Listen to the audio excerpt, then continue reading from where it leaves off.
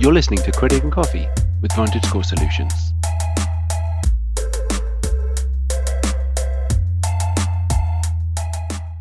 Four expert tips to protect yourself from credit scams.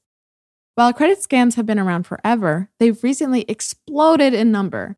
According to Mint, from 2019 to 2020, the number of identity theft reports went up by 113%, and the number of reports of identity theft by credit cards increased by 44.6%.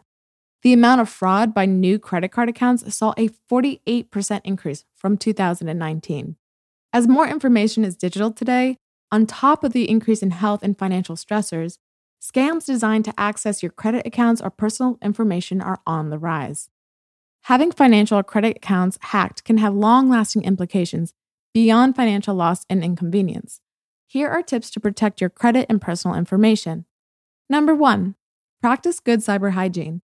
Use long, strong passwords unique to each account or website, or use a password manager to help create better passwords and keep track of them. Change the password on your home's router. If you're using the same password for several accounts or haven't changed the passwords in a while, now's the time to clean up your digital act. Number 2, back up your data.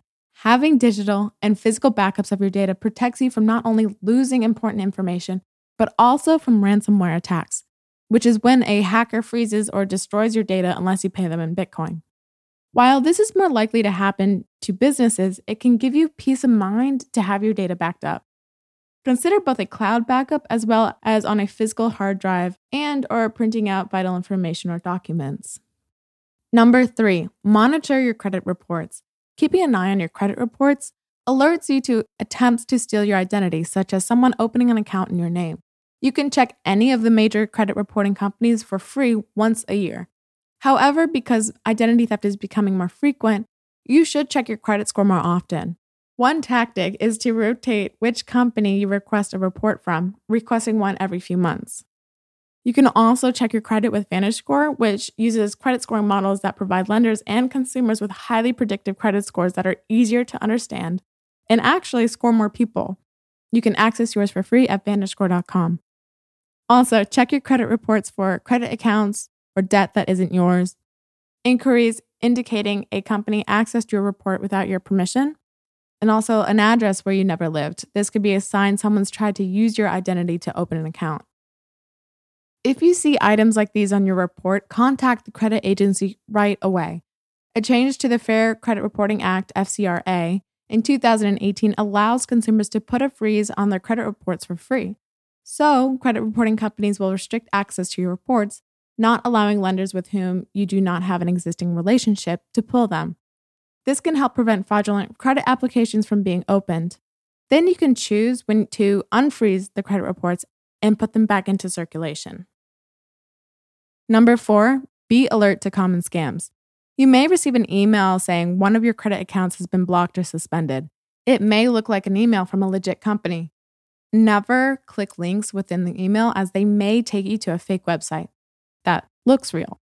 Instead, access your account from the website you always use to see if there's a problem. Contact the company directly, not through the email. Most likely, it's a phishing attempt to get your personal login or financial information.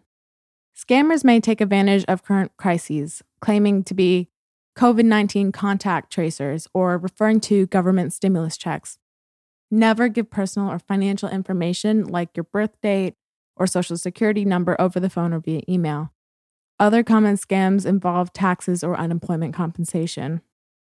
View any email or text asking for information or to reply with an account login or other personal information as suspect and contact the supposed sender directly.